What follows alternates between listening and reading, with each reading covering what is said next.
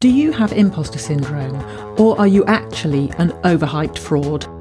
If every day you encounter evidence that you're not all that, then that's got to be right? Well, wrong, actually. You're listening to The Academic Imperfectionist. I'm Dr. Rebecca Roach. I'm a coach and a philosopher at the University of London, and week by week, I'll be drawing on philosophical analysis and coaching insights to help you dump perfectionism and flourish on your own terms. Welcome, imperfectionists. I'm recording this at my desk under a roof light, and it's raining pretty heavily. So I'm not sure whether you can hear that. You might get a bit of kind of relaxing rain noise going with this episode. The topic of imposter syndrome is a natural fit for this podcast, but this is a particularly special episode. At the end of April, the world of philosophy suffered a very great loss, that of Katherine Hawley, who was a professor at St Andrews University in Scotland. I first met Katherine when I arrived in Cambridge in the late 90s. She was only a few years older than me, and she'd just finished her PhD while I was just about to start mine. We had similar interests, and she looked after me a little bit. She was warm, generous, encouraging, and kind. She took the time to meet with me, to read my work, which was pretty half-baked at the time, and she gave me plenty of advice and support. When I met her for the first time, she also lent me what at the time was her only hard copy of her newly minted PhD thesis. It was a pretty hefty lump of pages, and she lugged it along to the Anchor pub in Cambridge, where we met for a chat. I wasn't in touch with Katherine very much after Cambridge, and the last time I saw her was in 2017 in St Andrews, where I'd gone to give a talk on swearing. She came along to that, although she had to rush off afterwards, so I didn't get a chance to talk to her. But I was flattered that she'd made the time to come and listen to me. Now, Katherine had a wide range of philosophical interests. That bulky PhD thesis that she lent me all those years ago was on the philosophy of time, and it later became her first book, How Things Persist. In more recent years, she was known and admired for her work on trust. She published 2 books on that topic.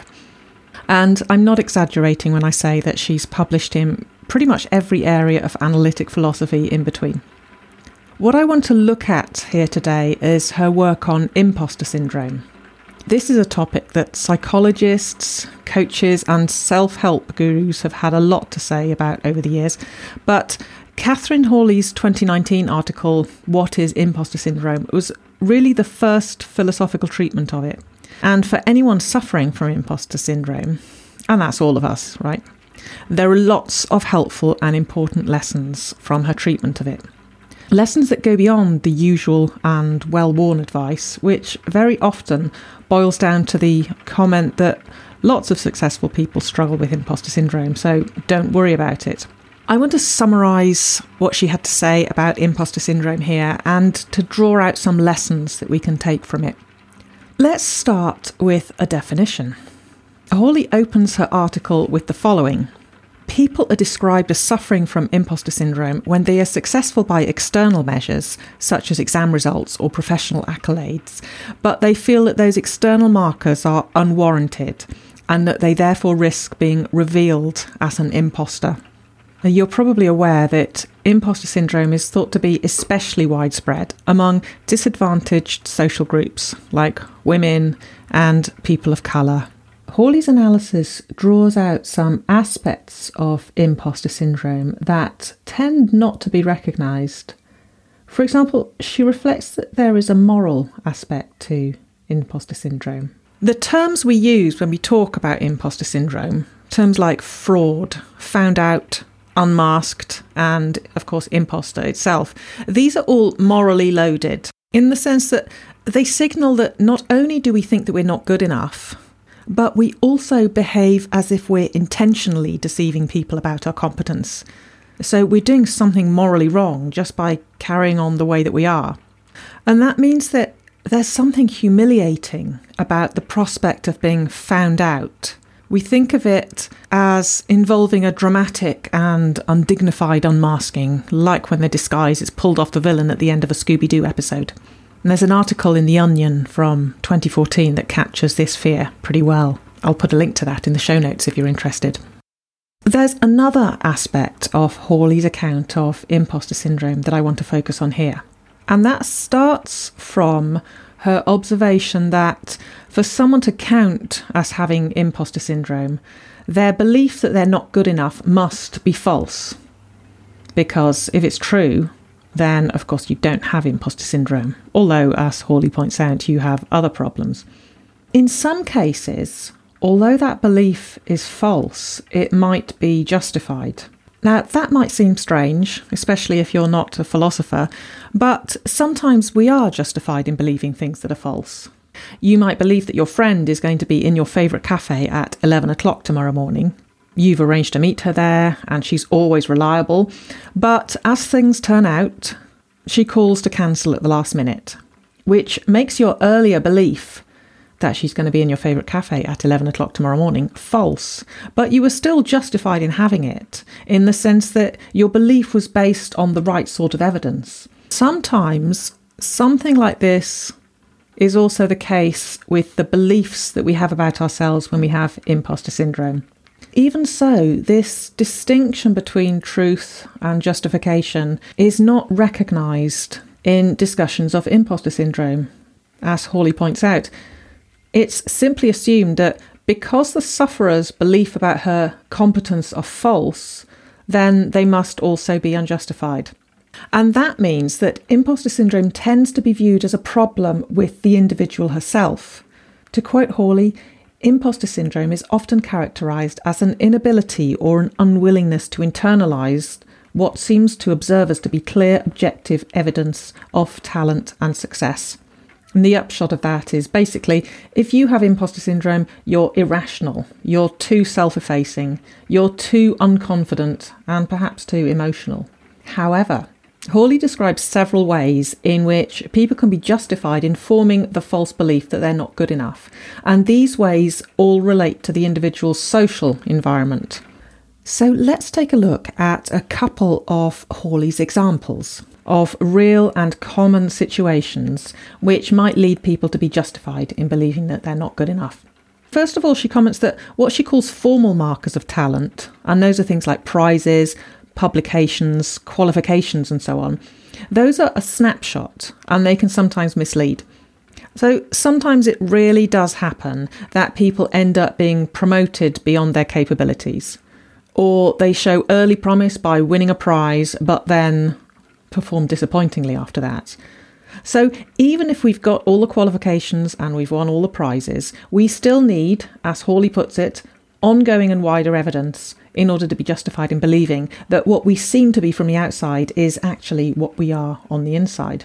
And there's a problem here. And the problem is that women and minorities, to quote Hawley, face systematically less positive feedback on their performance, explicitly and implicitly, even when they achieve well in terms of formal markers such as grades. Now, there's a raft of empirical evidence to support this, and you've probably come across this from time to time. For example, student evaluations of online teachers are less positive when the student thinks that the teacher is female compared to when they think that they're male. Another study found that male students tend to rate other male students as more knowledgeable than the female ones, even when the female ones are doing better in assessments.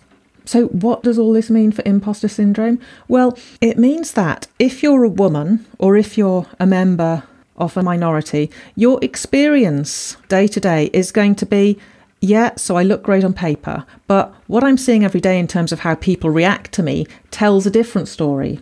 And based on that, it's quite reasonable to conclude that the successes that you've had in the past must have been flukes. And that's not simple lack of confidence. It's a conclusion that, although it might be false, is formed on the basis of the evidence that you have available. So in cases like this, people can end up with the belief that their achievements misrepresent them as being more capable than they actually are, without being irrational, even though they're wrong.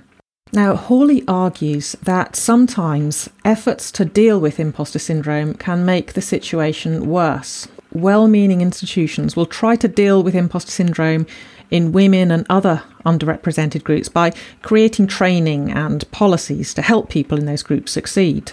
But these sorts of efforts have a sting in their tail. They encourage others to take the attitude that members of minority groups have succeeded only through tokenism, only because they're a member of a certain group, and not because they really have the ability needed to succeed. And for the individuals in those groups who succeed, these efforts risk undermining the evidence they have of their own success. So they might end up viewing their promotion at work not as evidence of their worthiness and ability, but simply as the outcome of their employer's efforts to help people like them succeed. And that can just make imposter syndrome worse. It can lead people to think things like, well, these efforts are to help able people, and here I am, free riding on those efforts and succeeding in spite of my shameful inadequacy. Okay, so next, Hawley points to the fact that sometimes people have trouble interpreting the informal feedback that they receive about their performance from others, from colleagues, managers, supervisors, and so on. And this problem is even more marked when there's a cultural difference between the person who's receiving the feedback and the person who's giving it. As an example here, there's a tendency among certain British people to say things like, "This is not bad," and mean it as an enthusiastic compliment. And yet, somebody from outside that culture might reasonably interpret it to mean something much more negative and to imply something along the lines of, "This is not good. In fact, it's a long way from being good." Or sometimes we don't get much feedback at all. Often that's just how things are done in that institution or in that department. And when we don't get much feedback, some people might interpret that as a good thing, and they conclude that no news is good news and that there's no feedback because there are no problems. But others might take it to mean something much more negative, that there's no feedback because there's nothing positive to say. And in cases like this, when individuals end up believing that they're not good enough, it's not that they're failing to take on board the evidence that's provided to them. It's that the evidence isn't very easy for them to interpret, or it's ambiguous, and they're kind of doing the best they can with it. Now, this is another area that Hawley warns us can become worse when we start discussing imposter syndrome. For individuals who've shared with the people giving them feedback that they struggle with imposter syndrome, that sort of person might then reasonably suspect that any positive feedback she does receive is exaggerated by the person giving the feedback, who, with the best of intentions, might be trying to compensate for her lack of belief in her competence. And so here's another situation in which what might look from the outside like evidence available to that individual for her own competence gets discounted, because what she takes from the evidence is not, wow, I've done really well, but, well, this person knows that I struggle to believe that I'm good enough, and they're just trying to be nice to me. So why is any of this important? What can we take from it if we have imposter syndrome and we'd like to get past it? Well, the fact that discussions of imposter syndrome tend to gloss over the distinction between the false beliefs that we have about ourselves and the extent to which we're justified in holding them creates problems with the advice that gets offered to sufferers of imposter syndrome. It's assumed that where people have false beliefs about themselves, their beliefs are unjustified. In other words, that individual has evidence that she's doing well, but she's not reacting appropriately and rationally to that evidence. And that means that people who suffer from imposter syndrome are not being helped. Self-help advice often just involves drawing attention to the fact that imposter syndrome is a thing and expecting that mere observation to be enough to enable an individual to unravel the unhelpful false beliefs that she has about herself and cancel the anxiety and the underperformance that follow from them, which isn't helpful for an individual who's reacting appropriately to evidence. You know, an individual like that, on receiving this sort of advice, might well conclude, well, yes, there are people around who suffer from imposter syndrome, but I really am an imposter. I see the evidence of that every single day. At worst, that sort of advice is a form of gaslighting for sufferers of imposter syndrome. because it just denies the existence of the evidence they encounter every day. It insists that there's plenty of evidence available for their own skills and competence. It's just they're too unconfident and self-effacing to see it. So what lessons can we draw from this? Well, one is that imposter syndrome isn't always something that its sufferers can sort out on their own. Some of the contexts that Hawley points to as likely to give rise to justified, although false, imposter beliefs arise from social inequality. So we need to carry on addressing that. As Hawley puts it, by doing this, we change and improve the evidence that's available to people about themselves, rather than trying to change how they handle the evidence. But Hawley's analysis is useful not only for people in general, it's also useful for the individuals themselves who suffer from imposter syndrome. It gives us some tools to overcome it, tools that go beyond the usual, don't worry, lots of people experience it, observation. So one thing we can do is challenge the moral aspect of imposter syndrome. And that's the thought that not only are other people mistaken about our abilities, but we're to blame for their mistake. The fact is, though, we're not responsible for the beliefs that other people form about us, at least in cases where we're not outright lying about ourselves. You're not behaving immorally or deceptively when you put your best foot forward on your CV and in job applications. Doing that's part of the game, and everyone accepts and expects it. Your CV is to the real you as a celebrity's Instagram photos are to their day-to-day life. It is just one perspective, and it might be somewhat skewed, but it really is a perspective, not a lie. And if someone forms the belief that you're pretty amazing on the basis of reading your CV, then even if you think that their belief is exaggerated, you haven't done anything wrong. That's just what CVs are. They're to highlight the good bits. Another thing that we can take from Hawley's account is to recognise that when we notice that the version of ourselves represented by our best achievements really isn't reflected in our everyday lived experience, we're not imagining that. Noticing that doesn't make you irrational or lacking in confidence. But at the same time, there are reasons for that discrepancy, and those reasons include many things other than our inherent, secret, shameful incompetence. In a sense, it's the self-confidence equivalent of an optical illusion. You might constantly get the message that you're not good enough, but not because you're really not good enough. I think an important thing that emerges here is community. With so many opportunities for mixed messages and misunderstandings to feed into our beliefs about ourselves, it's helpful to have a core of supportive people whose opinion of you trust, and who you trust to be honest. So people who you'll believe when they say positive things about you, and who you know will balance out any negatives with a big dose of perspective. So people who'll remind you that although that talk you just gave could have done with a bit more work, that doesn't entail that you're incapable of turning it into something knockout. And it especially doesn't entail that you're a fraud. Perhaps you're lucky enough already to have people like this in your life. And if you don't, perhaps you can find them among your existing network. Or perhaps, if you really want to level up, you can find that voice inside yourself. I've said before that you have an inner mentor, just as you have an inner critic. You don't always listen to her, but you can start. And so next time you doubt yourself, ask her what she has to say on the matter, and let her remind you, whatever else she might have to say, that not only are you not alone, but you're also not an irrational, over-emotional, self-doubting mess. It's really not all in your head.